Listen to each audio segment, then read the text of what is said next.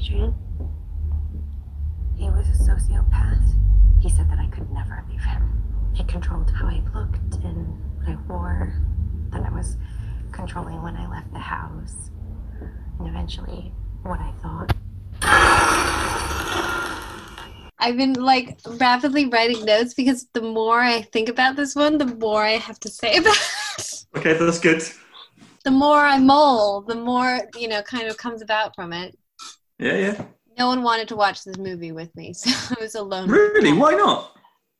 I don't think any of them vibe with horror films, though I made them see Get Out when it came out, and they really liked it. So it's just, the payoff is obviously always, I feel like, good, but it's just like getting through the tough bits of horror films. You gotta work. Yeah.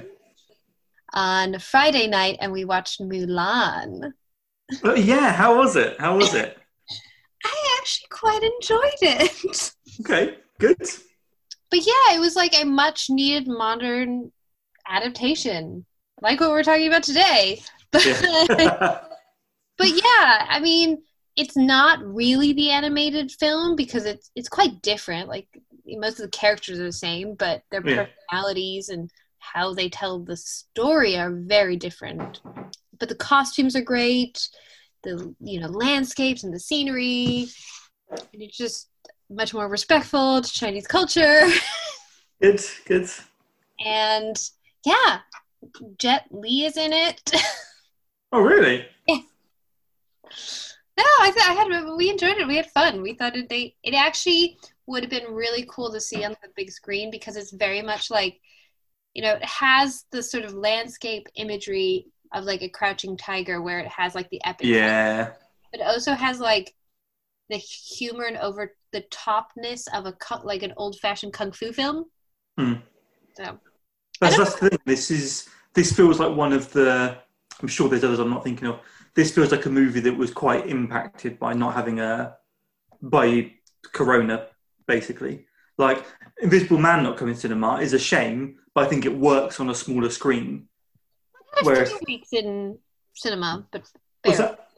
It had a few weeks in cinema, but not a lot. Invisible Man. I thought it had a little bit of time. Oh, maybe. I thought maybe it did. I thought it hit. Maybe they rushed it to on demand because of it. Yeah, that's what I think I read. Any interesting pop culture-y things to discuss? I don't think anything has happened this week. Nothing that I've seen. I've been. Sam was upset this morning because apparently a famous cricketer commentator died, and it's all over Twitter, but not on my Twitter. Yeah, no, that's the thing. Yeah, cricket is not my bag. Yeah, it's like when I tell him all about this, like the movie and comic and book stuff, he's like, "What?" But yeah. Well, I'm looking forward. Thank you for doing this book with me. As the last few books we've done have been shorter, much easier to get through. But I mean, this one only took me a day to read, so. I did it in a couple of sittings. Yeah. So, welcome to book club, Sean. It's you and me. That's right. I refuse to miss one. It's not happening. Oh my god, this is a challenge now. Don't say that. It's just me and you who've been to all of them, so I'm not. Do you feel? I feel like proud having like stuck with and like made it through some of them. Certainly. Yeah, I mean, I don't really appreciate you going, let's do one a week. That's been a bit of a pain. We're gonna get a holiday soon. We get 2 weeks. Yeah, true. Well, to be fair, I'm other than watching. You're up to date. I'm going to find the next one now. Yeah, other than watching, I'm thinking of ending things. I'm done. I've read Days of Baghdad Summer. I've watched it. I've read. I'm thinking of ending things. So. Yeah, I haven't thought about. I have to I mean, I have books on the list, but I haven't decided what like the next string books because some of them are a little bit heftier, so I'm not going to be able to do them. Couple of weeks. Yeah, I kind of want to do that.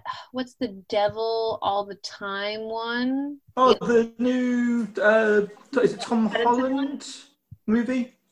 It's on Netflix. Yeah. What was it? I think it's called the Devil. Something Devil. Yeah, it looks like a very laddish type of like the sort of brother. The Devil All the Time. Yeah, the Robert Pattinson, Tom Holland movie. I'm kind of thinking about doing that one. Looks kind of interesting. What's that, sorry?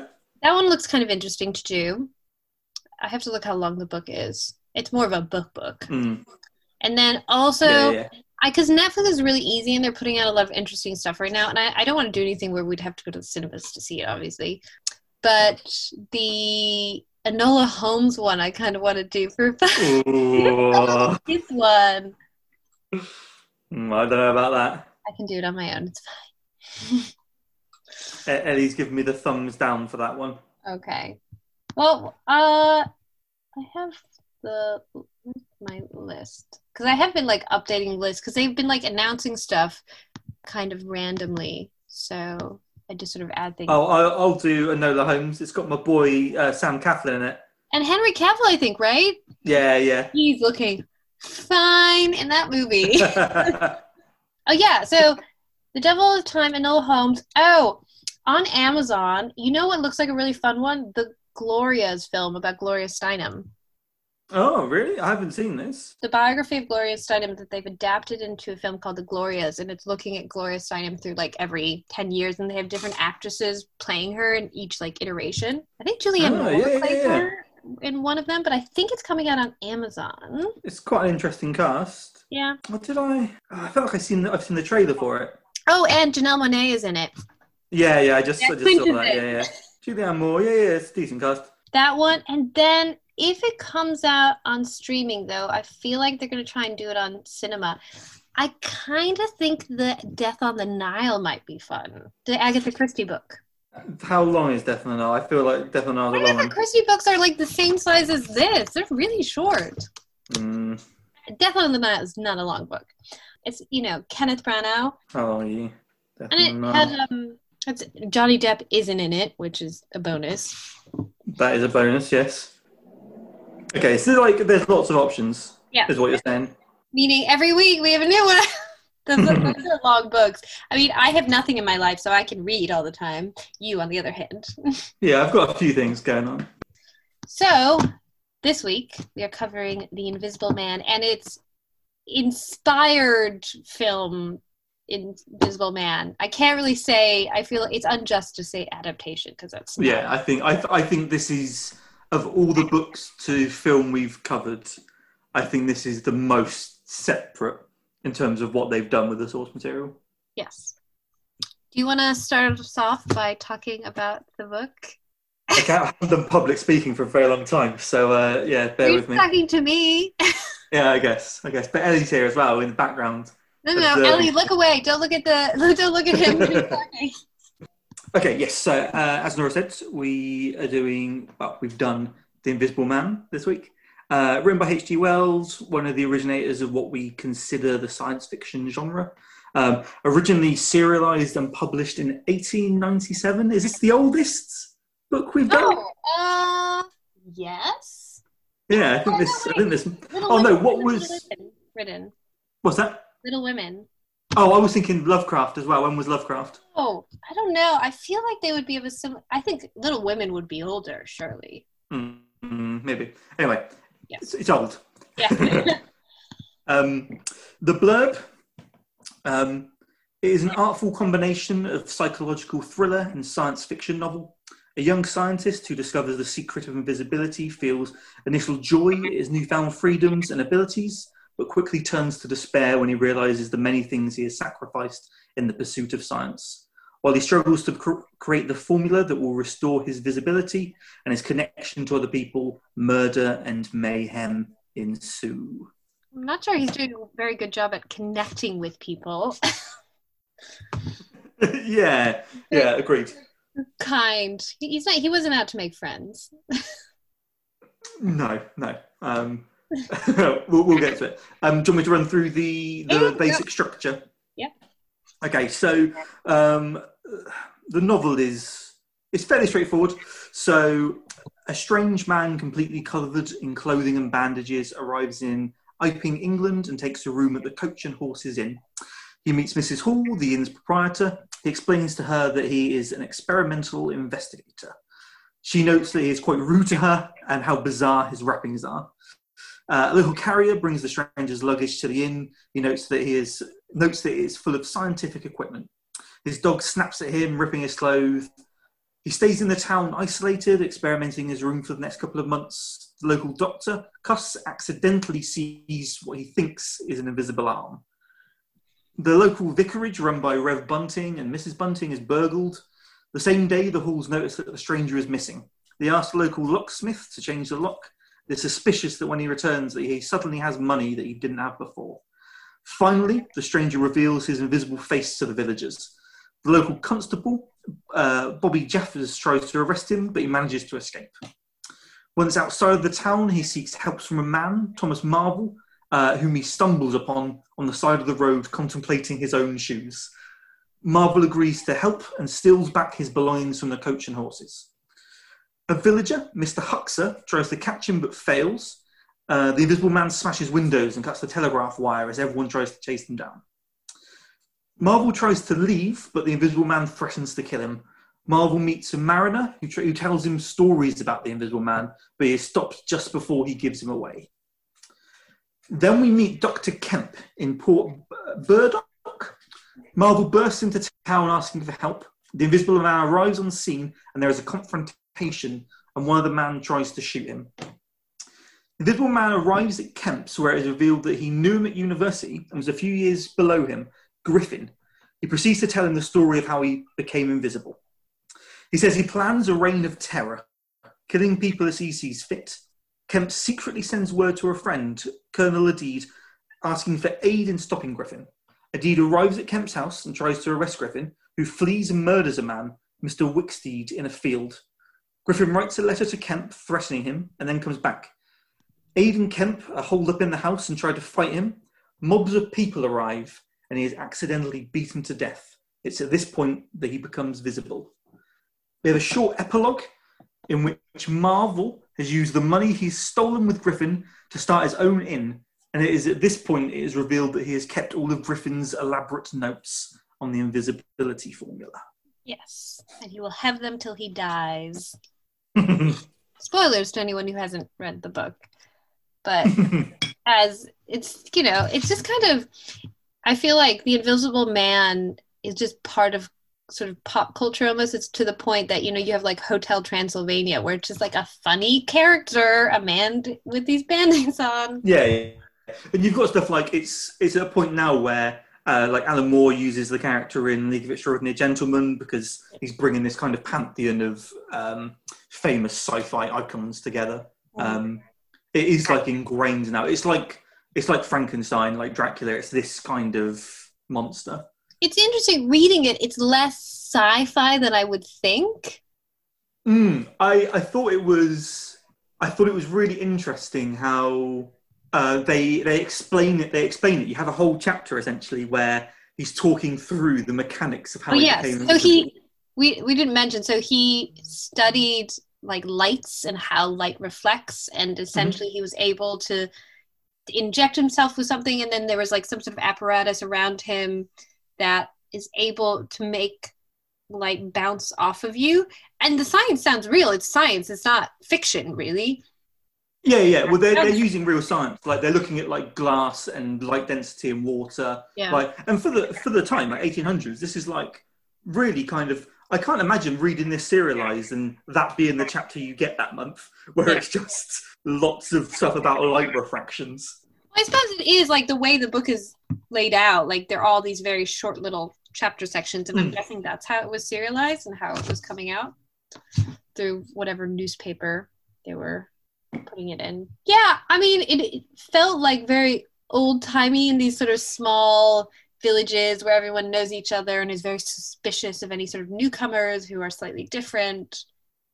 And I wonder if it would have ended the way it did, because, the people kind of really antagonize him for a lot of it rather than help him, which I found. And if like Mrs. Hall had kind of just left him alone to like do as he wished, would he have sort of gotten so angry at them?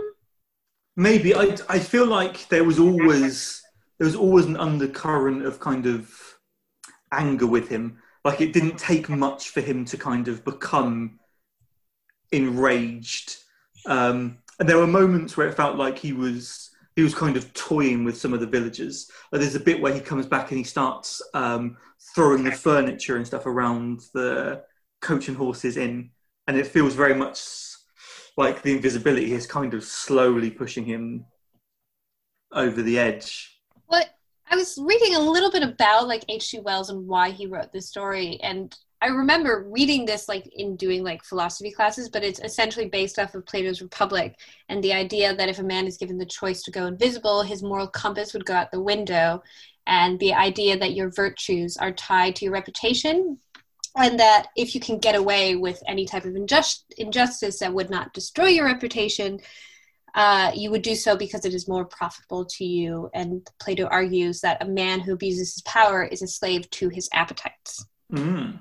So, and that's a concept that H.G. Wells had read about and studied and really kind of felt akin to, and the sort of what he was writing that person who would... Yeah.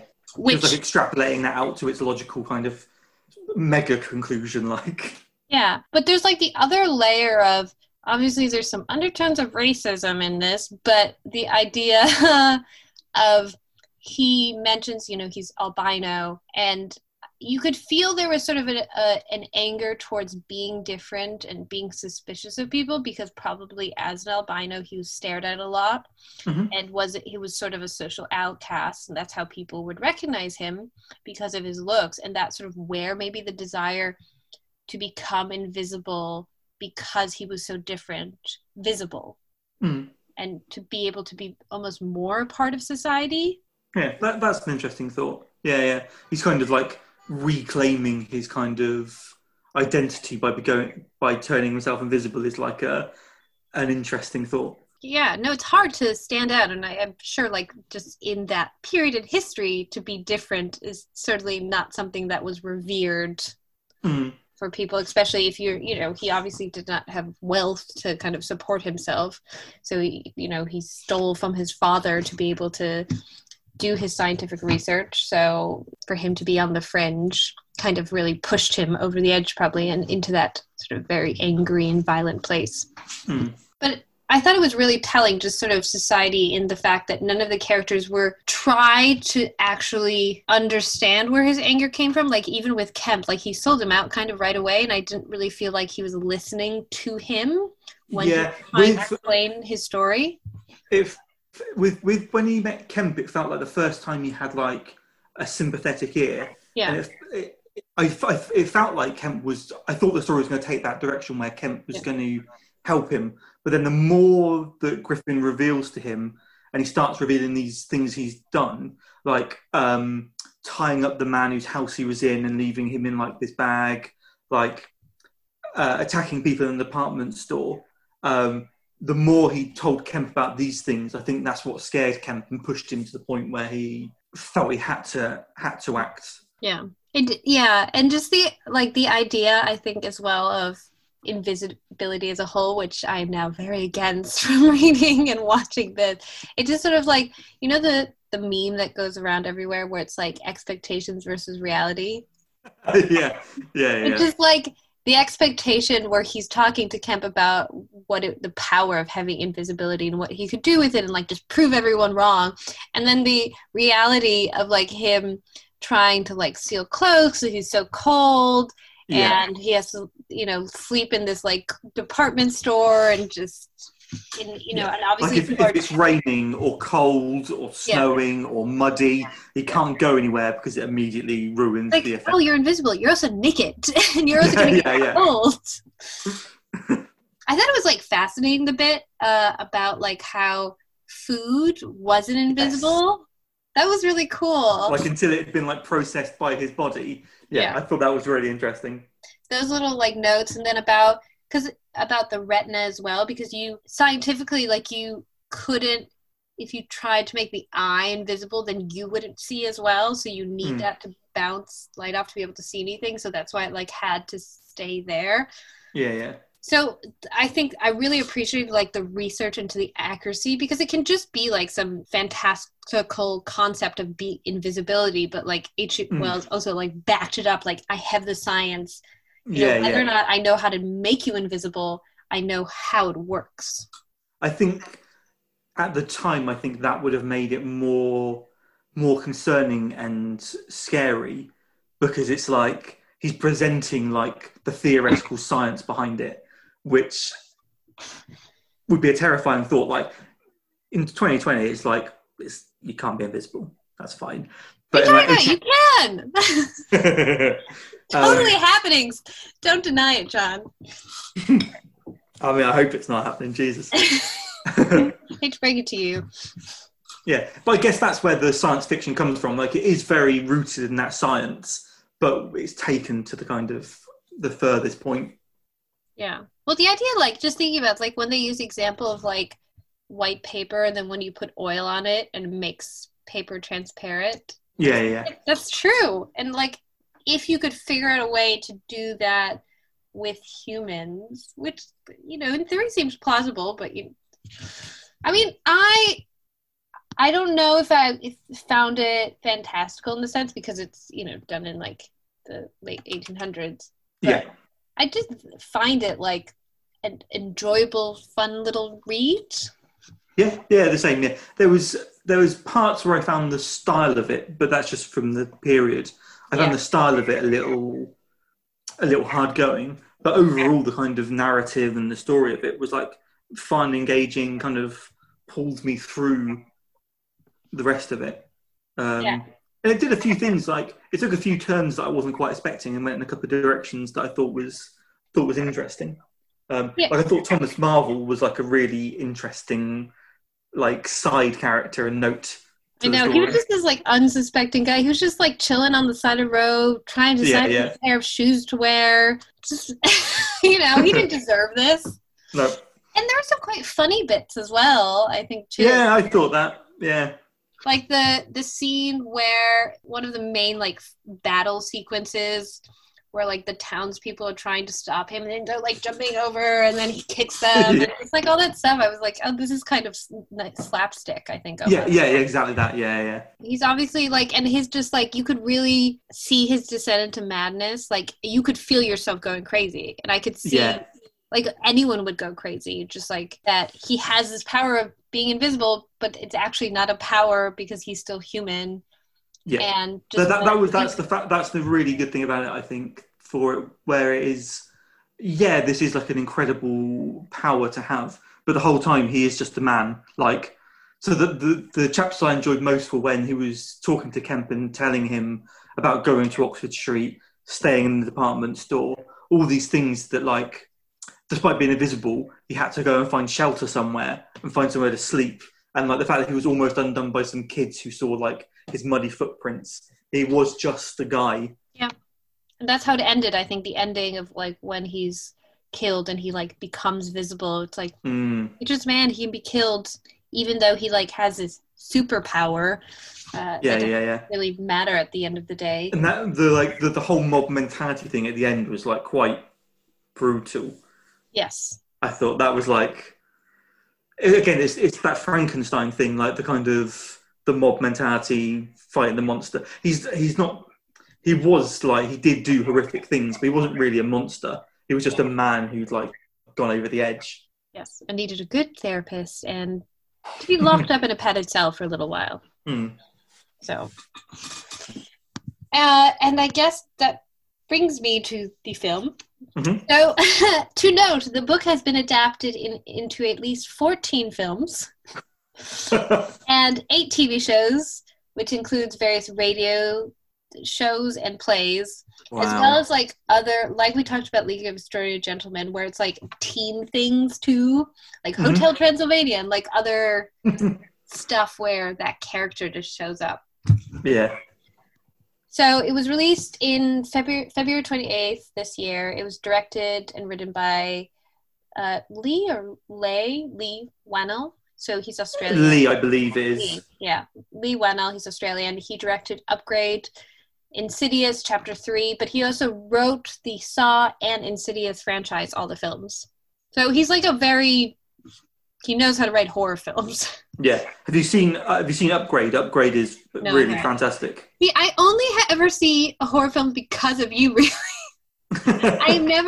I'm not someone who would turn that on. Okay.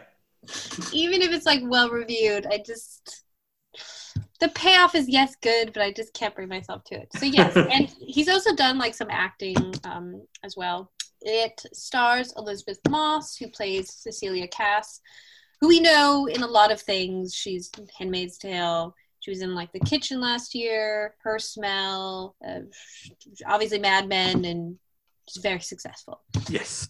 Oliver Jackson Cohen, who plays Adrian Griffin. Also, Griffin is the name of the Invisible Man in the book. Yeah, like that is one of the few things that tie them together. So I will bring about there are some parallels that I extrapolated, but it might be just in my mind. Me too. We'll get there. So he's been in things like Haunting on Hill House, Emerald City, Dracula, Mr. Selfridge. Harriet Dyer, who plays her sister, Emily Cass, who's been in some TV shows like The Other Guy and The In-Between. Aldous Hodge, who plays James Lanier, her friend that she's staying with, who's been in Clemency, What Men Want, which is what I remembered him from. Turn, Leverage. Storm Reed, who plays Sydney Lanier, his daughter, who was in Wrinkle and Chime, and Euphoria, and then Michael Dorman, who plays Adrian Griffin's brother, Tom Griffin.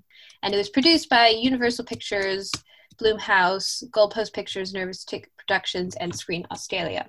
So, in researching this, before we start, to have in perspective, the film adaptation started in 2006. And I don't know if you saw this. Well, this is what they think so the process started in 2006. And it's because, do you remember when Universal Pictures announced Universe Dark? Yes. This film was meant to be a part of that. Wow, with the same writer-director attached to do No, it. so it was originally starring Johnny Depp Right. as the Invisible Man. That would have been incredibly awkward if that had happened. And it was because, so when The Mummy came out, which was the first one of that universe, it completely tanked. They were like, we can't do this. No, just people destroy them. I remember seeing like the promos where they had all the different elements of them, and they had like really big names doing these movies. Yeah. But yeah, The Mummy was the only one that ever happened. Yeah. So they decided, okay, we have these properties that we're developing, so we're going to do something with them anyway, but we're going to not have them in like a shared universe, and then just try and do like little independent films about these characters. So this is the first one of that concept, and they approached Leigh Whannell because he did Upgrade and that was so successful, so they wanted his take on it. Yeah. And his concept was, which I think is really interesting, was I would do the film from the perspective of the victim. So that's how this started. And the film costs $7 million, it is very tiny, and grossed $134 million. So obviously, those are the numbers you want. Those are the numbers you want. Though I feel like they would have spent more than that if it was the Johnny Depp version. Maybe. Okay, it's interesting because I think Elizabeth Moss is the only really big name attached to this. Reed has become. I recognized her, and then Aldous Hodge, who plays the best friend she's staying with. They're not nothing actors, but yeah. No, I'm not saying that. I think the performances are really good, but it's not like one of those Hollywood posters where you put like 15 names on it, and every one of them has been in 100 movies you've seen. Yeah. So the layout of the film, and we can kind of, if you want to interject, and yes, cool. Go. So Cecilia Cass, the film opens up, and also I want to make a nod to the opening title sequence when you have the water washing up onto the shore of the side of the cliff where the house is, and the water washes up and reveals the title of the film. I know it's cheesy, but I felt like I loved it. It felt really classic horror. That moment, I liked it a lot. I thought that was so brilliant as a way to open it. Yeah. So you see her sort of like, she clearly hasn't been asleep, and she sort of wakes up in the middle of the night, and you see her like packing her stuff frantically and like walking back and forth through this like huge open sort of haunting house. It's just like devoid of any personality. Yeah. And you realize, because she has like a pill bottle, that she's drugged him with diazepam, And then she makes the mistake as she's escaping to try and take their dog Zeus. And when she takes his collar off, it sets the alarm. So she makes a run for it. And then once she's like past the house, she meets her sister on the road. And they do it. There's a bit right at the start, sorry, where there you go. When she's escaping, she goes into like this gorgeous giant like walk-in closet. Yeah. And she's got like a secret hollowed out area which she's got like her getaway bag stowed in it. Yeah. And they set that up now because that comes into play. Yes. And you see her birth control pills in the bag. Yes, yeah. There's lots of like tiny little things that he's dropping these breadcrumbs as you're watching. Yeah. It's quite clever that way. So, and then the husband, he sort of runs up to the car and he punches through the window and they sort of like drive off frantically. But you see that she's accidentally dropped the diazepam drug bottle onto the ground and he picks it up with his bloody hand.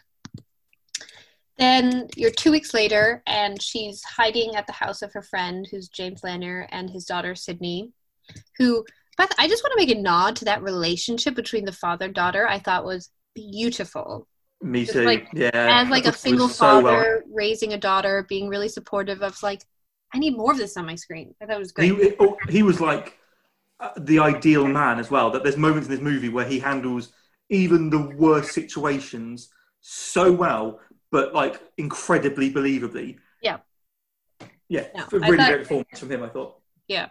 So her sister comes and visit and tells her that her husband, ex-husband, whatever, has committed suicide.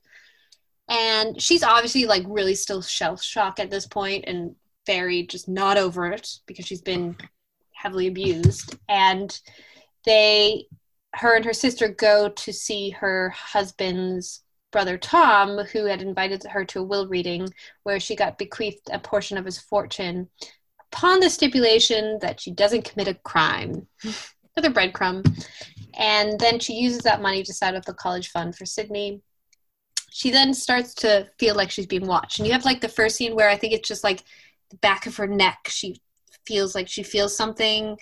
And you have these like, he starts to have these like really long shots just in a corner of the room. And you're just staring at that corner of the room. Yeah. Kind of feel like, am I paranoid? You know, you're like squinting at the screen. Should I be looking for like a little movement or something? Desperate to see stuff the whole time with those things. I was just like holding my eyes open, looking for stuff. Yeah, just like a flutter of something.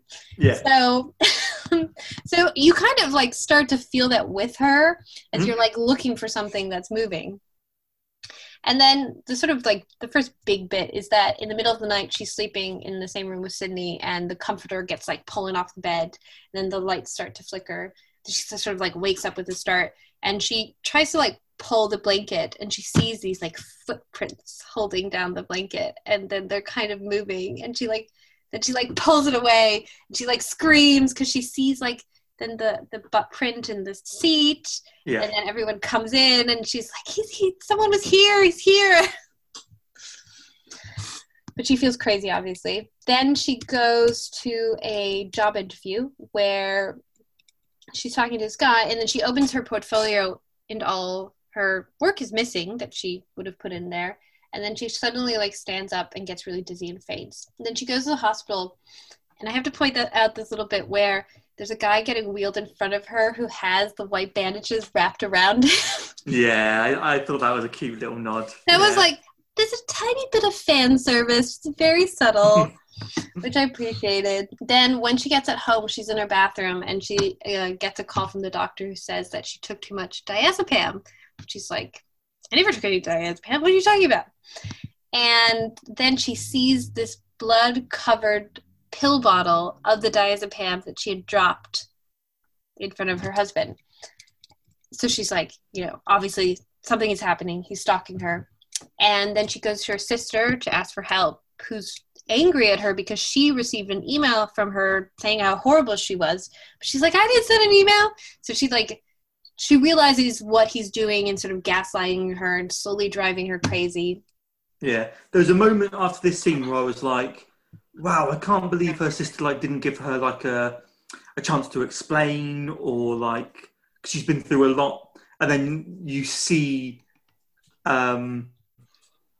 C's character, Elizabeth Moss's character, Cecilia, goes home and looks at her sent emails, and you see the context of this email, and like, there's some pretty heavy stuff in there. Yeah. So I was like, yeah, I can kind of understand why Emily didn't want to.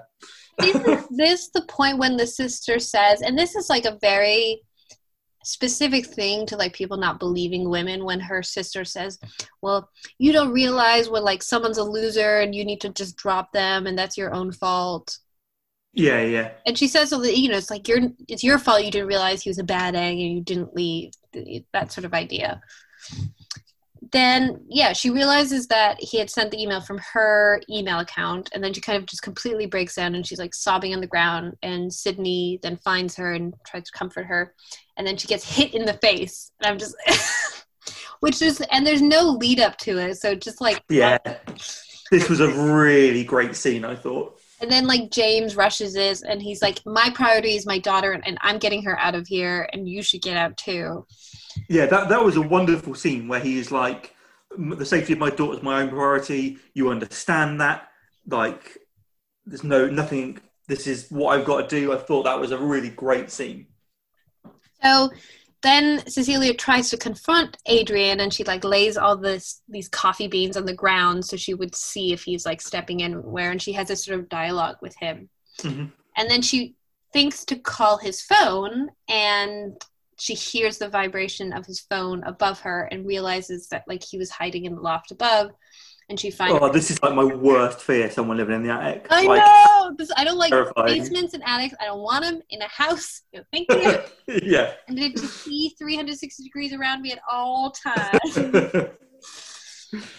She goes up to the attic, and then she like gets a text from him saying surprise, which is a little bit cliche horror film, but I'll roll with it. Mm-hmm. And then as she's like crawling over to where the ladder is, she like dumps a paint. Oh, there's she goes up to the attic after she calls his number, Yeah. and she finds his mobile there, a set of keys, and portfolio. There's her portfolio. Plus, there's a carving knife in like an evidence bag, which she gets out and holds, which later on is used as a murder weapon. But also, we saw when the knife was stolen, when she accidentally like sets a pan on fire and the knife like rolls off the countertop. Yeah. Everything's tied in together. Sorry, yeah. Then she goes back over to where the ladder is. Yeah. She thinks she hears him, dumps paint out, which I thought was a really brilliant scene where this pure white paint envisions like a dehumanized face. So it's not really a human body, it's more of like a thing, because you see like the impressions of like what you find out is the suit, so it doesn't look totally human. Yeah, which I thought was a really smart way of doing like the reveal, because it gives you a moment of doubt where you're like, maybe this isn't Adrian, maybe this is something else. Yeah, sort of monster. Yeah. So then she like goes downstairs and they fight in the kitchen. And I saw some video footage so apparently a lot of it was like either her fighting with a stunt double or Oliver, the actual actor, would be like in a suit and they would be fighting. I've seen this, like in like a pure green suit, acting out. Yeah. Well, because you can't really throw yourself across the room. Yeah. But they did have a lot of stunt doubles for this film. Because there's some quite violent scenes. So then she manages to run out on the street and she calls a cab, Lyft, Uber, whatever. And then she decides to go back to their old house. And she's sort of wandering around, and she goes into his lab and finds the suit, which I thought it was so cool. And I looked in, apparently, so there was 3 people who designed the suit. So there was a team who designed it. And they all came from working from Mad Max and Star Wars. Oh, wow, okay. It really made sense. But apparently, the real tech behind it, and by the way, this isn't fictional what it was made out of. So it's called active camouflage. Yeah, I've heard of active camouflage before. So it's the idea that each of the cameras are also a screen, and each screen shows what is on the other side of the suit as captured by each of those cameras/screens. Yeah. So this is real tech, though. Yeah. It would never work as slickly as presented in the movie. Yeah. But theoretically can do what they say. Yes. This is why it's pretty freaking scary, because this technology is not a million miles away from what already exists. So she then takes the suit and she hides it in the closet. I thought this was a bit of a. I thought it was weird. Why didn't she just take the suit like in her bag with her? Well, I think the thing. I think she didn't want him to realize she had it. Mm-hmm. Like, he never knows if he isn't there, though. No, because she goes to hide it in the closet, and it's only after that he confronts her. So he's only seen her at that point. So he's unaware that she's made one. Why not just put the suit on right away? I thought this. I thought, oh, maybe it's like a complex thing to get into, and she didn't want to like take the risk. Yeah. But my biggest issue with it was how easy it was that this suit was made. Like, she accidentally pressed a few buttons, and like it 3D prints her like a brand new invisibility. Well, I don't think it wasn't 3D. It was just revealing it. It was already there. Oh, okay. That's what I got. It was just like she was turning off the camouflage to reveal the suit. That I prefer, actually. That makes more sense to me. That's what I got from it. Was that, yes. Okay.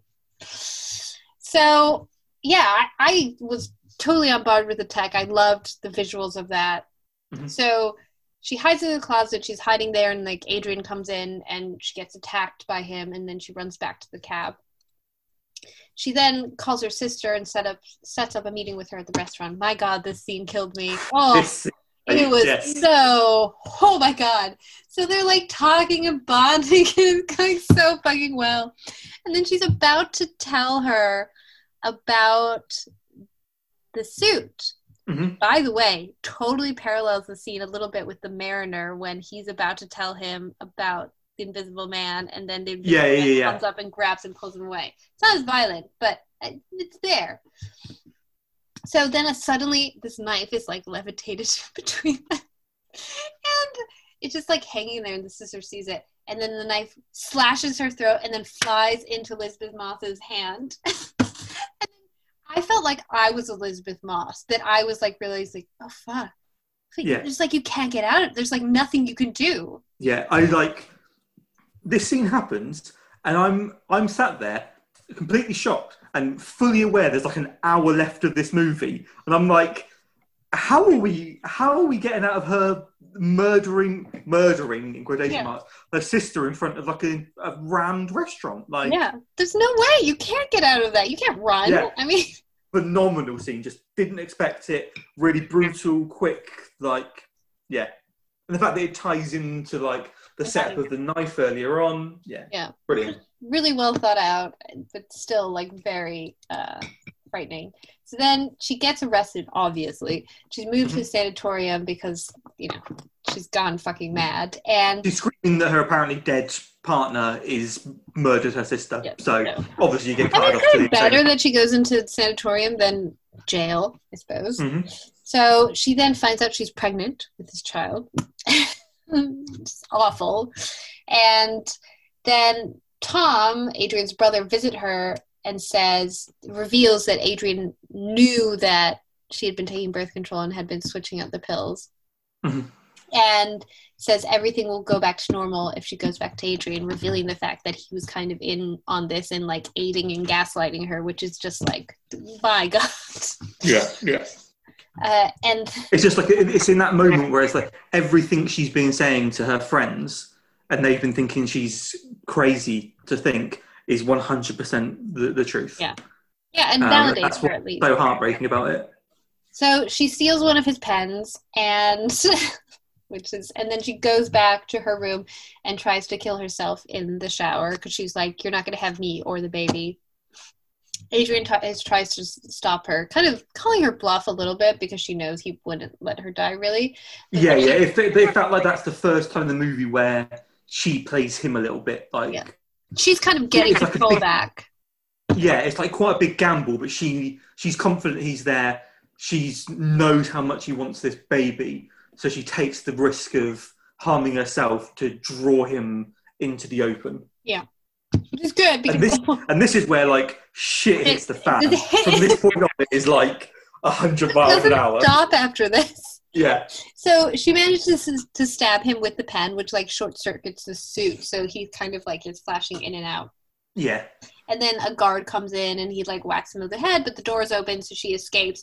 And there's this huge like hallway fight sequence, which I thought was really well choreographed, where she's like laying down and there's these guards like coming and they just keep getting knocked over and shot, and it just Yeah, I wasn't sure, I haven't looked into it, but it felt like it was a bit of a homage to Terminator 2. Have you seen Terminator 2? Totally. Yeah, like she's in like the kind of like insane asylum, like this science fiction thing turns up, starts fighting the orderlies and guards. It felt very reminiscent of that. But yeah, like you say, really, really well choreographed scene, like really beautifully done. And then I loved when she manages like to get out of the sanatorium and then get into the parking lot where it's the whole like, and then there's this other fight sequence in the rain where she's like sneaking around trying to find him. Like I was really wrapped up in it and drawn. That was going to be the ending. I was like, we're here. I was like, what else is there? But like, it did do two things which, upon reflection, I thought were a bit like, that's a shame, but I understand.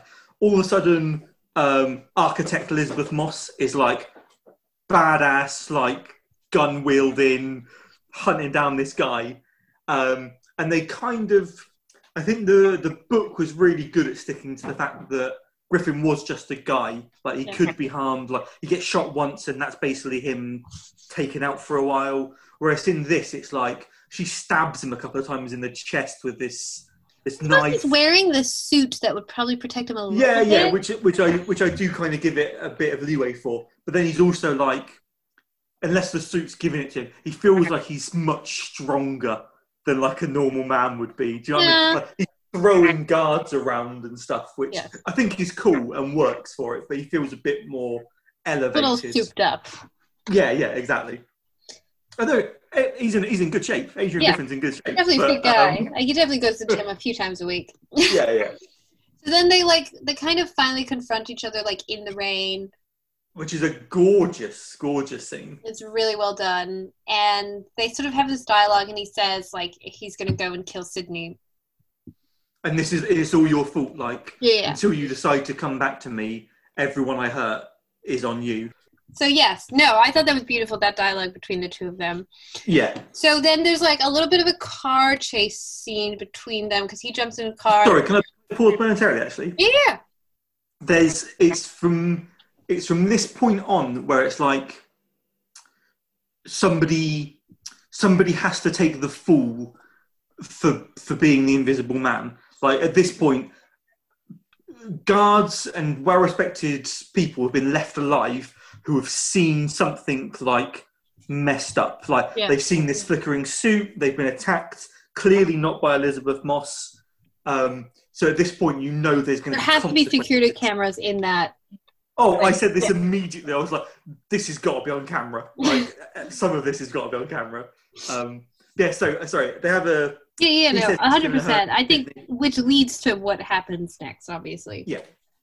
So then you flash to, you're in the house and Sydney is asleep and she kind of realizes there's someone in the room and she takes out, I don't know. Like a mace can or something? What? Is it like a can of mace or something? Yeah, I think it's like a can of mace. So she takes out like a can of mace and she very smartly like sprays it in front of her and kind of like stopped him for a second. Mm-hmm. And then they sort of scuffle and he's like choking her. And then James kind of runs in. And then the scene where he's beating James is, oh my gosh. So I found this interview with Elizabeth Moss where she says he did all of that himself. It seemed like he was acting just by himself. Yes. Because she was like, he's so fit and strong. He was able to like lift himself to make it look like he was fighting someone. There was no stunt double. That's incredible. Which is just like, oh my God. He was, and just when Storm Reid, Sydney's character, the actress, when she's like screaming her head off. Yeah. As like her dad is like just getting beaten was just, I thought that was so amazingly done. Yeah. So you had that. And the reason he knows to go there is once Adrian says to Cecilia that he's going to go and hurt Sydney. There's a bit of a car chase, and Elizabeth Mosse's character calls James and is like, something's going to happen to Sydney, you've got to stop it. And you've got to think in that moment, he now knows that she's no longer in this mental institute, and he might be thinking that she's going there to hurt Sydney, because at this point he thinks it was her who slapped her, so he's concerned anyway, so he's going back. And then he has this incredibly, like, one-sided, brutal takedown with what we assume at this point is Adrian as the Invisible Man. Yes.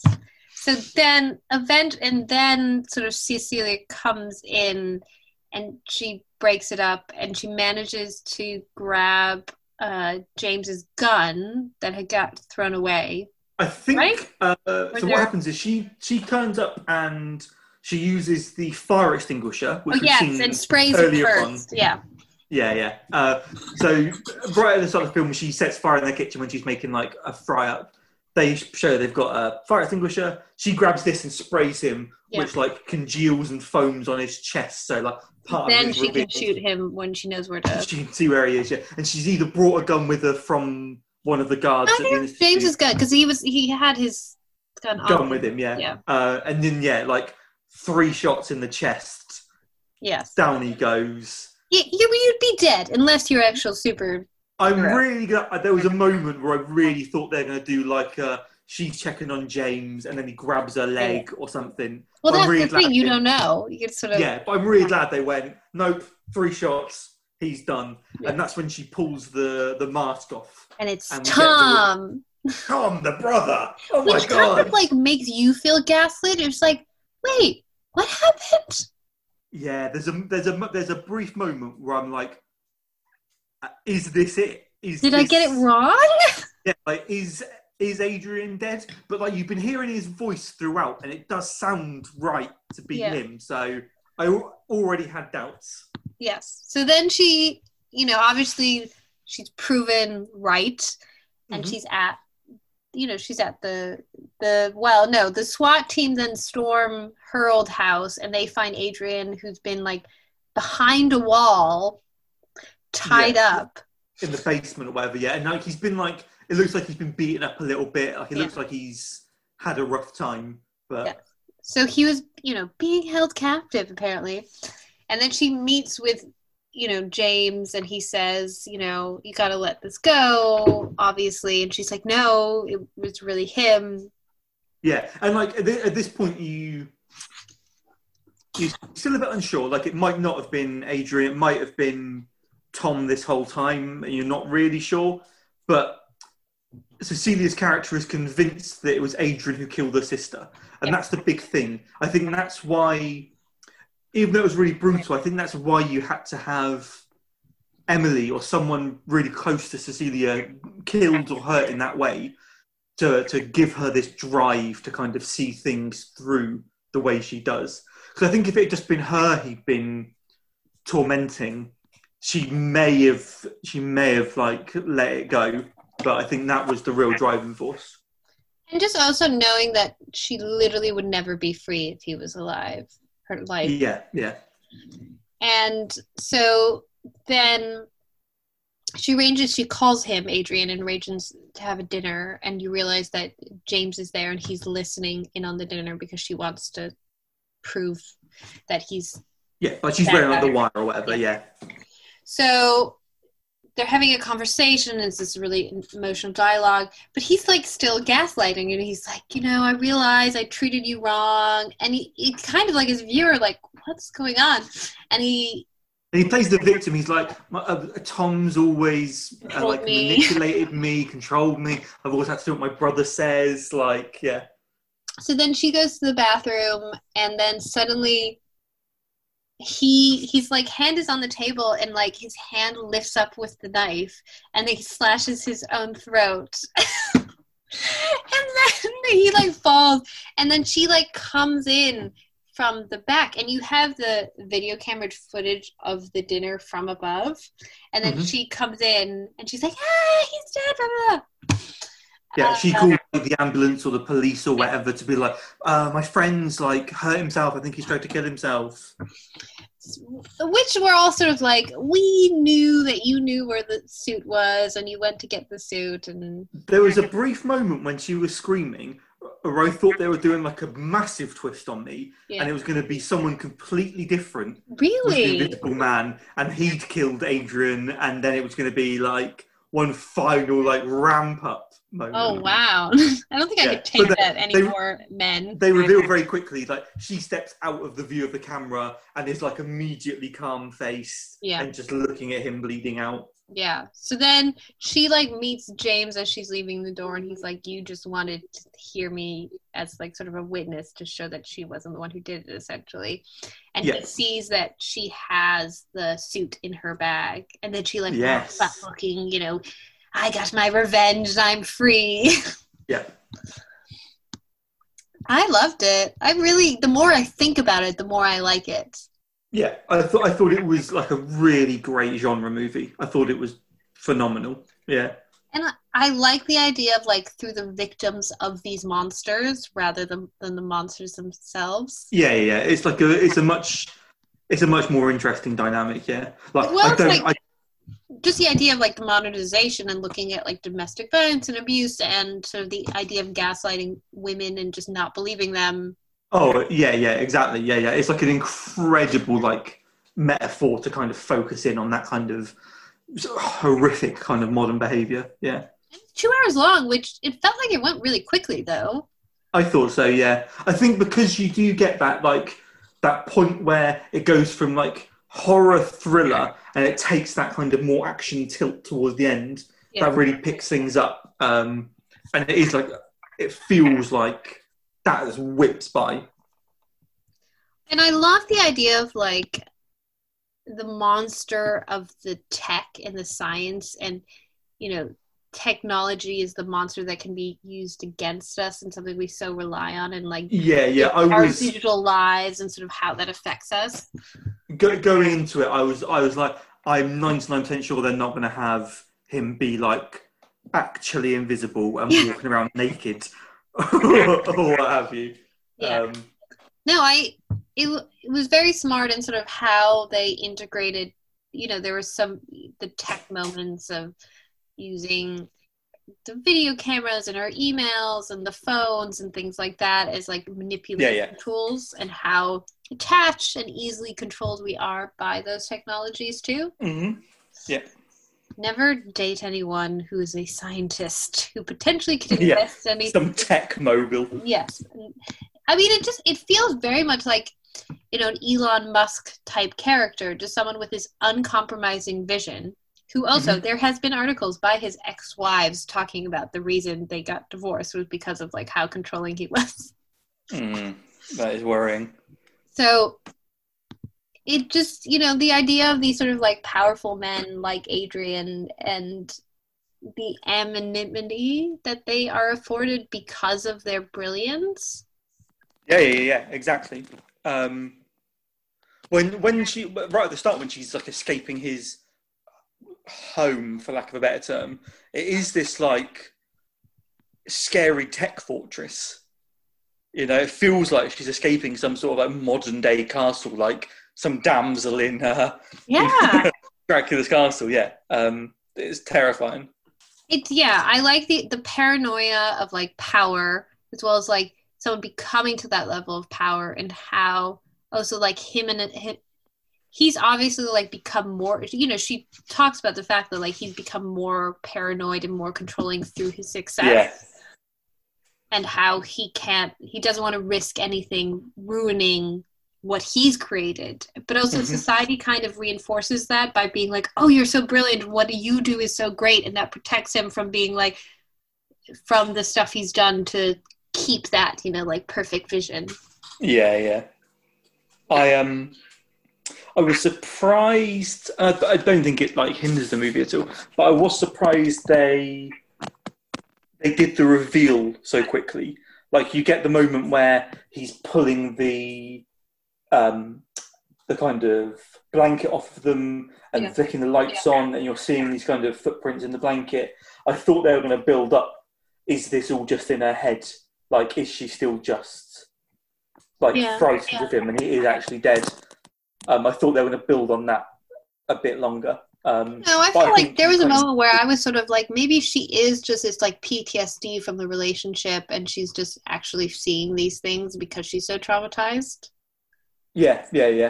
But then I think as soon as you start getting her thrown around the apartment, it's hard to explain that way, I think. So obviously, again, it inspired the film, the book. Mm-hmm. Besides the name of the main character, well, not the main character, but like the protagonist to the antagonist are the same.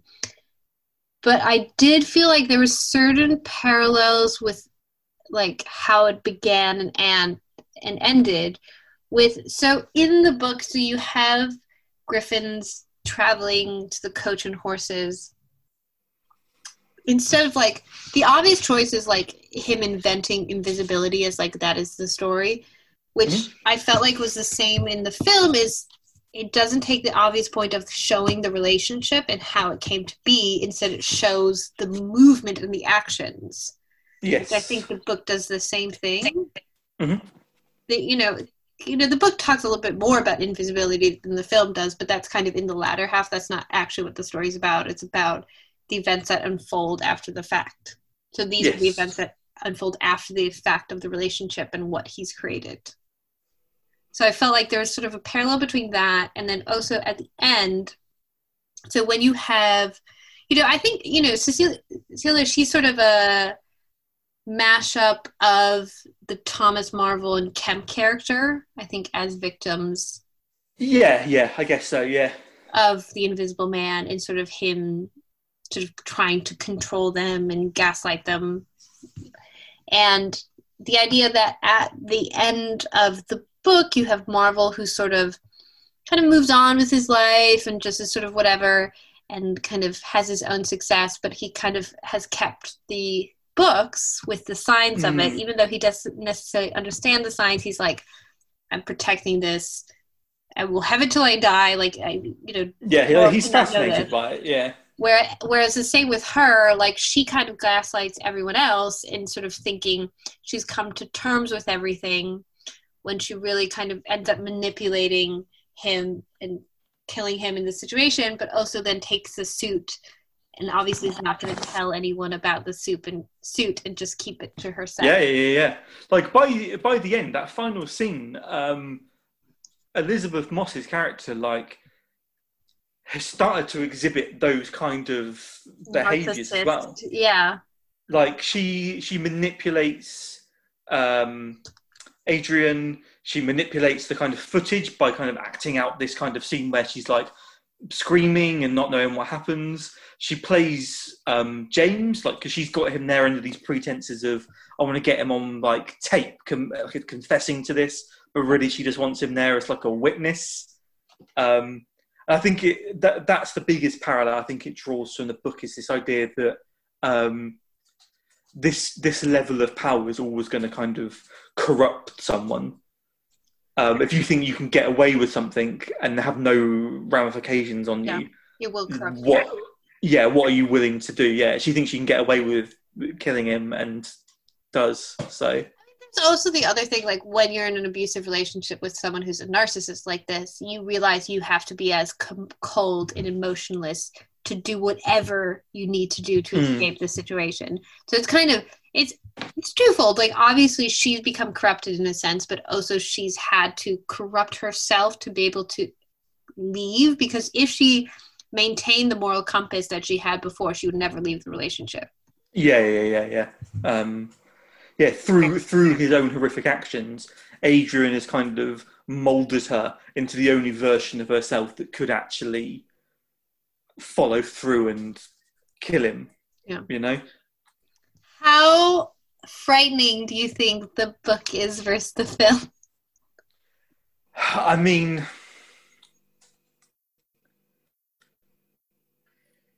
do you know what's interesting? Actually, I read the first half of the book and I listened to the latter half as an audiobook. Interesting. Okay. Yeah, and maybe it was just the delivery, but I found the audiobook version a little more kind of unsettling. Yeah. The kind of the way the narrator delivered the kind of. So yeah, the movie is much more kind of chilling, horrifying. Like it's got that incredible balance of kind of thriller and horror moments. It doesn't really do jump scares. It does like incredibly tense moments and then impactful, really surprising moments of violence that you're kind of not expecting. Yeah.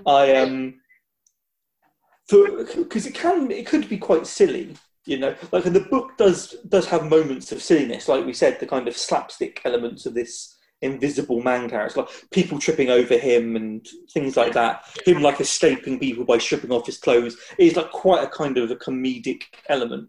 But in this, there's moments where like she's lifted off the ground, and you're seeing this kind of power of this person, and it's really, really scary.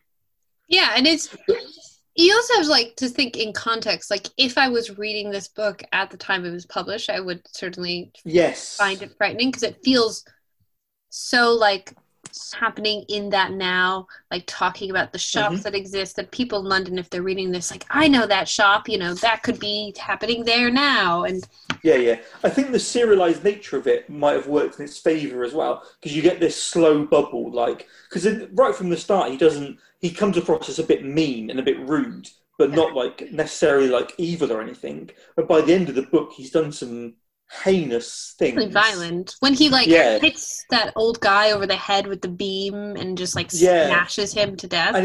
And it's very much not just his actions, but it's his attitude towards them. Like he doesn't really see them as bad. Like when Kemp's like, "What do you mean you just left this old man tied up and bound and locked in his house?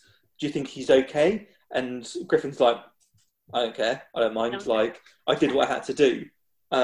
So it's those moments, watching that slow develop is scary. But I think the whole of the movie is, from the opening scene, even when she's just like trying to sneak out of the house, like there's that bit where she climbs up a stepladder to move a security camera so she can keep an eye on him, and just that like 30-second moment is like so tense. Like I was holding my breath watching this moment, you know?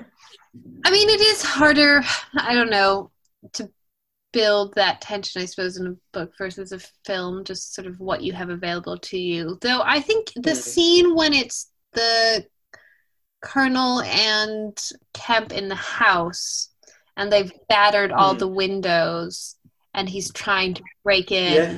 I thought that was really good and very tense, just that scene, sort of. Yeah.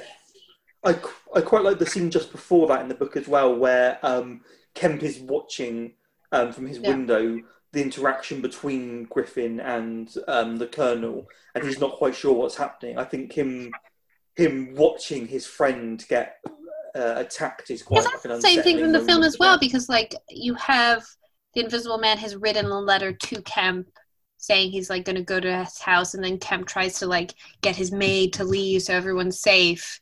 And that's similar to what Adrian does in the film in telling her that he's going to kill Sydney, and then she's trying to get back to the house. Very true. There's more than you think there is from the book in the film. Yeah. There are. Like, you can definitely draw loads, like quite a few parallels in terms of little moments and plot details that they've kind of drawn out. Yeah, like the hallway fight sequence is very similar to like the on the road sequence of him with the townspeople as well, like kind of barrage through them. Yeah, because that's at the moment where, in both the book and the movie, that's the first moment where the Invisible Man's kind of lost his control of the situation and kind of just has to kind of act on impulse at the moment. I think that is it's like a turning point for both of them. And just like his even further descent into this crazed, violent madness as he's losing more and more control towards the end of the story. Like he's just uncompromising in who he'll hurt and kill to get what he wants. Yeah, but the movie does take it to that next level when he uses his brother as a means to try and clear his own name. Like he goes to that level of kind of malice. I'm also wondering, like, what did his brother think was going to happen? I'm sort of like I do sort of wonder, how did he threaten his brother to the point of getting him to pose as him when he most likely would have died, that he knew something bad would have happened. That's it. You don't know, like if it's to be believed that Adrian's been kind of gaslighting and manipulating his brother for like maybe their entire life. Maybe he's just so broken at this point that he will just do whatever his brother says. And like maybe it is as simple as money. Like Adrian is like incredibly rich. Maybe it is just you can have here's an invisibility suit and all the money you could ever want. Just do like this one thing. People are like easily corruptible. Yeah. I thought it was great. And I did, I mean, I suppose I felt like it captured the essence of the book in the sense of like the power of madness, as well as like how it corrupts yourself and how you sort of destroy those around you by it. And I suppose that's what Wells is trying to show, sort of the destruction that you leave in your wake. But it's in this film, obviously, through the perspective of her. But you still see what he's created, and the madder he gets, the more he destroys around him through this power. Is sort of so. Yeah, I would say that he did a good job in sort of capturing what. Oh yeah, taking source material that's like 150 years old, and essentially doing something completely different with it, but maintaining lots of the kind of core ideas and themes that Wells was playing with is like an incredibly like hard thing to do, and to have done it this well is like a real testament, I think. What we talked about last week as well, like I respect more someone having a vision and going for it, even if it doesn't totally succeed, and it's not a perfect film necessarily, but he's committed to that vision that he had, versus someone who just, okay, I'm just going to do the book and not have any artistic sort of inspiration by the book. Because the point of reading a book is, an author wants to inspire you and wants you to take something from the reading. Yeah. And he clearly has. So... really speak for myself, but I think you'd agree that most of the adaptations I've enjoyed the least have been the ones that have done the kind of most bland, straightforward, scene for scene, no changes reading of it. Whereas the writers and directors who kind of take the source material and change it to fit the new medium, or have like a specific vision, whether that's a theme they want to draw out or like a stylistic choice, those are the ones that I think have done the best job of adapting. Yeah, and as well as you said, this is a book from 150 years ago, and you can very much tell it was sort of a story of morals for the people of 150 years ago, and he wanted them to reflect on what power meant in that period. And so for the And this is doing it like the modern version of that. And it's very much an issue that we're dealing with, and he's really like, and it's not in like, preachy's not the right word, but it's not in sort of, he's not like yelling at you, like, don't be sexist, like, listen to women. He's like, he's showing you. Yeah.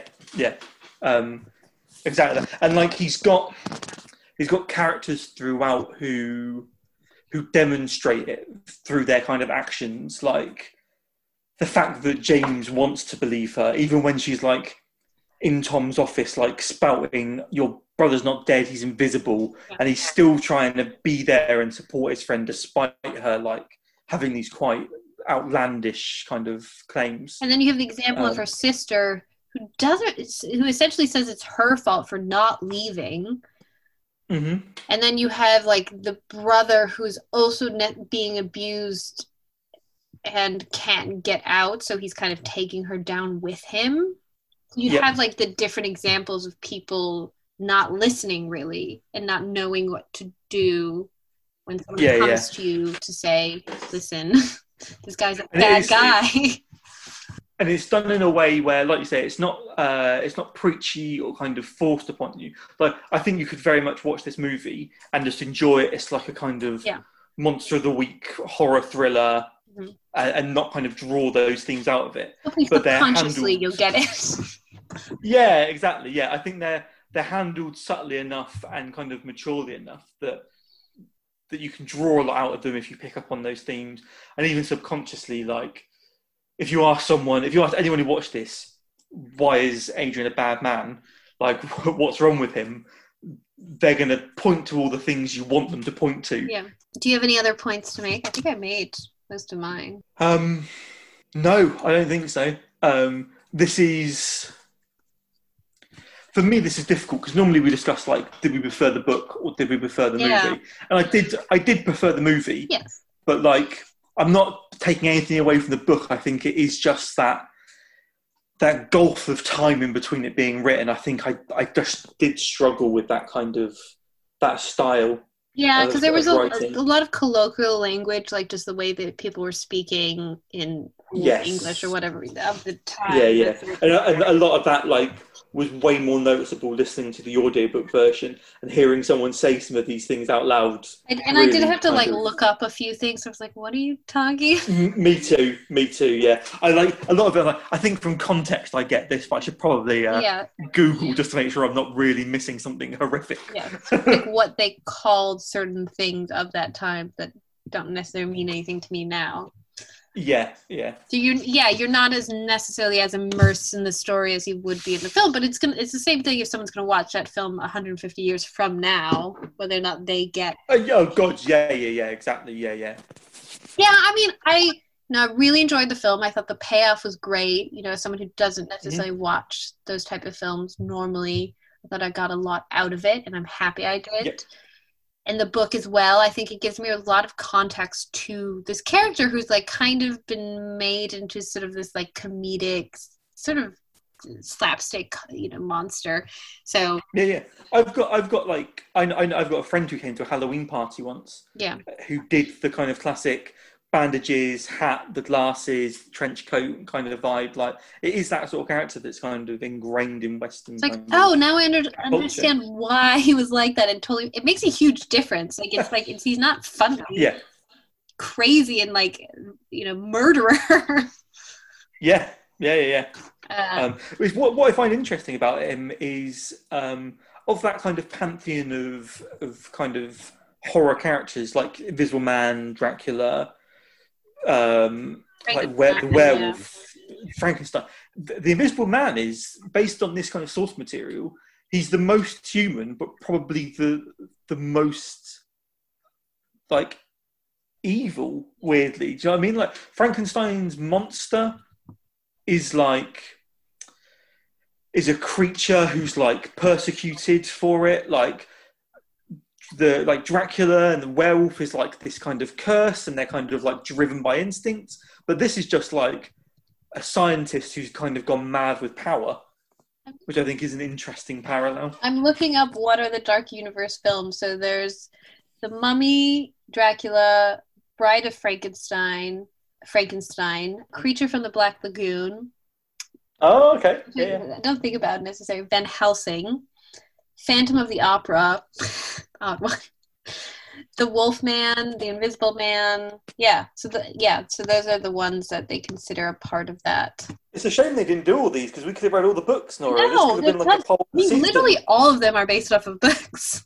Yeah. Well, they, apparently this is like an ongoing project. Though, I found it quite unfortunate to have read that apparently Leigh Whannell is writing a sequel. They're doing Invisible Woman, aren't they? No, that's two different things. So apparently Elizabeth Banks is doing the Invisible Woman, but the Invisible Woman is kind of more of a comedic character.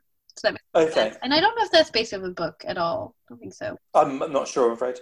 But apparently Leigh Whannell is writing a sequel to this film, though, which I didn't want to see. I don't know. I like that I don't know. Yeah. Like, most of the films I love are standalone things. I don't get me wrong. I'm sure he can do like a really interesting job with a sequel. Yeah. But I just don't know if it's something I necessarily need to see. And I'd love to be proved wrong. I'd love for it to add lots to this first one and be a great addition. But and I feel like it'd be so obvious. In theory, hopefully he wouldn't go the obvious way of like her being corrupted by having the suit. And also there's a question of whether or not she keeps the baby, which I'm sort of like, I kind of don't want that answered necessarily. Like, I know my personal opinion. Yeah, But this is it. If you do a direct sequel where you're following characters from this movie again, like, you have to answer a lot of these questions. yeah. Because I think you can't leave there's no way to leave them unanswered. Like, if you start the movie and she hasn't got a kid, you're answering that question just by having there not be a kid. You know, there's... So, so we can talk about what was our Rose and Thorns of the book filmed separately, because you can't really, I think, compare the two. Yeah, I think it is hard to compare. Okay, if you're happy for me to go first. Yep. I'll start with the book. So my Rose of the book is the whole sequence when Griffin is with Kemp, and he's giving you that backstory, like, because you kind of come in midway through when he's going to the Coach and Horses. Yeah. And I loved him talking about going to Oxford Street, like surviving, kind of adapting to this newfound kind of power. It was just like a really great scene, seeing him slowly kind of descend and lose his morals and humanity. I thought was really, really great. And a tiny thing, the whole food thing, like being visible still, I thought was like a really cool and interesting touch. And obviously you can't do that in the movie, but I thought that was really interesting. My thorn, and this isn't really like a terrible point, it's like we discussed, it is that kind of colloquialism, it's that kind of structure of the prose just being from the kind of late 1800s, I found like was a little less engaging at points. It felt like you could have edited it and tightened it up and it would have been more interesting for a modern reader, but that is like incredibly nitpicky. As for the movie, I think it's a bit of an obvious Rose, but the scene at the restaurant with Cecilia and Emily was just so unexpected and so interesting. I've had to pick something a little less obvious that we've talked about. I thought the whole opening sequence was phenomenal. Like the silence, her sneaking out of the house, us not really having an idea of what's happening, right up until the point where Adrian punches through the window is like such a good cold open, like really, really great. Yeah. And my thorn is, as discussed, the moments where it feels like he is a bit tougher than he should be. Like he takes a bit of punishment, and you get why they do it. You want him to build him up as this kind of monster of a man, but yeah, that took me out of it a little bit, but not really to the detriment of the movie. How about you? Pretty similar to you. Like I loved in the book the sort of exposition of like him explaining the science of how it worked. I was like, oh, this is so cool. And just like you can kind of understand why he goes mad. Like you've literally experimented on yourself. And like, the fact that we didn't really touch on it, but he talks about what the experience was like. Oh, how painful it was. Yeah, and you can see like going through something like that and then it not being what you expect, I think could really push on. You literally like destroyed your body for the sake of this experiment. Yeah. So I thought that moment was great. Yeah, there's so many of like the twee little villagers, sort of, very like ordinary people with no kind of like grander thought of the universe besides Kemp, that I was sort of like, let's tighten it up a little bit. I kind of almost would have liked more Reign on Terror to kind of really push out the horror of this, what he's created, turned himself into. Yeah, totally. Yeah, like you could have minimized it and had it all take place in the one village, but it felt like we kept meeting lots of like a new cast of like bumbling villagers or whatever. And maybe and the movie. Yeah, so the movie, I would say. I loved when she had the first confrontation when she's alone in the house and she's on the other side of the room with the coffee beans.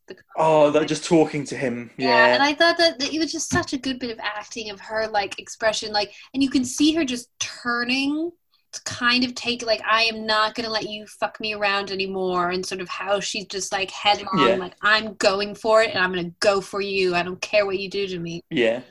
I think I don't think you can understate how good she is in this. Actually, Yeah. like she's like a really good through line performance, like very believable in every moment of it. And she's asked, they ask a lot of her in terms of kind of Just the physical emotional aspect of delivery. it, I think too. What's that, sorry? Physical aspect of it seems Oh really God, yeah, demanding. totally, yeah. So yeah, I loved her that. I don't know. I mean, the only thing that's sort of missing for me, and I understand why they couldn't do it, but again, like the sciencey bit is, sort of like, ooh, so that would have been interesting, but I get why it would be very difficult to put that into the film. Yeah, but I think that's why they're smart to have it be a suit rather than like a more like a chemistry like science thing. Because you show a suit, it's got cameras, it turns invisible. Yeah, you can I think figure it out. everyone's seen enough superhero films. You can, it's mega tech. Like you can get by that. But if they're like he's like got a mad chemistry lab and he's made a potion or whatever, Yeah. I think. Yeah, I thought this was a really good one. It's not the perfect film, but I thought it was great. I was like definitely like I was hiding behind the cat. I was like, oh no. God, yeah. Like I didn't realize like how like tense and scary Yeah, I was didn't finding realize it. it Like would be that scary. yeah. Did Ellie watch it with you? Ellie watched the movie with me. Yeah. And You liked it, didn't you, James? The movie. She's nodding. She liked it. Okay, good. Yes. Ellie's Rose was Zeus the dog. Her thorn was there was not more Zeus the dog. Also, the horrible discordant music. Ellie's not very good with modern contemporary soundtrack design. the guy who did the soundtrack, people really like him. So Yeah, I think the soundtrack's great, Yeah. I but do not. Ellie's a bit like she doesn't handle loud noises at all well. okay. I just don't like things that are designed to sound bad. It doesn't sound bad, does It it? does sound bad. It's impactful. To my ears, it does. Yes. All right. Anyway. Back to your work. Well, this is a good one. Thank you for going along for the ride. Thanks for having me, man. Yeah. I'm amazed I'm keeping up with these weekly Me book too. clubs. I mean, I think this month I've sort of lucked out and having like very short one. Having the two comics is made this achievable for me. Yeah, I have to see if there's any other. I'll look on the list and see if there. I could do more novels, but I'd need 2 weeks. I think. Yeah, I think. Well, I'm thinking of things is short enough. I could do loads of those. That's not a problem. so, I mean, you should maybe start reading Dune now. I saw it was on the cover of Empire. I think I think it's a Recently. Christmas film. It's going to be the big Christmas. it's going to be Christmas, is it? Yeah. Okay, I will start doing now. Are then. you? Even Meg in the house, she started reading it. She's like, I want to read it now. So I think I might be able to. It's meant to be amazing. I've got a copy of it. Ellie bought me a copy of Christmas because I've always wanted to read it. Okay. So I do need to do it. Yeah, I'm going to do two. Ellie? I don't think Ellie will be at the Dune book club. She couldn't finish The Invisible Man, let alone Dune. She finished Mary Queen of Scots. She can finish anything. I would like to point out the book club is normally once a month. She didn't sign up for. That's fair enough. I'm asking a lot. But yeah, so and like we could do like the Witches when it comes out, the Roald Dahl. Ellie's very up for the Witches. Okay. Yeah, I was terrified of the Witches when I was Oh a my kid. god, though, me so that's- too. I hope it was Yeah. properly scary because I liked how scary it was. Ellie's pitching we do the Witches like we did Little Women, and we watch both movies and read the book. Yeah, Because the book will be a quick read, to be fair. it Like is. I could read that in like a sitting, no problem. I know. Oh, I was so obsessed with Roald Dahl books. I think I had like the entire collection as a kid. Me too, man. When I was a kid, Roald Dahl books and Goosebumps books were I like never had I think I was some books. super into them when I was a kid. Yeah. Did you read what was it like Danny, the like pilot one? No, never into that sort of That was stuff. a good one. And then what was the other one? The one what, the Twitches or the Twits or something? The Twits, Yeah, yeah, the I've read the Twits. Twits. Yeah. They've never adapted that one. You don't think? No, I think it's interesting that like there's a few of the books that have been done a couple of times now, but a bunch of this stuff never been done. Okay, well, see you next week for Days of the Big Gold Summer. Yeah, I'm I'm very excited to talk about Okay. this movie. Okay. Have you seen it yet? No, I haven't. I wait to do it the week of. And so you haven't read it either yet? No. Cool. Thank you. Well, have a good week. Yeah, thank you. Yep. And I'll see you Monday, if not. Thank you.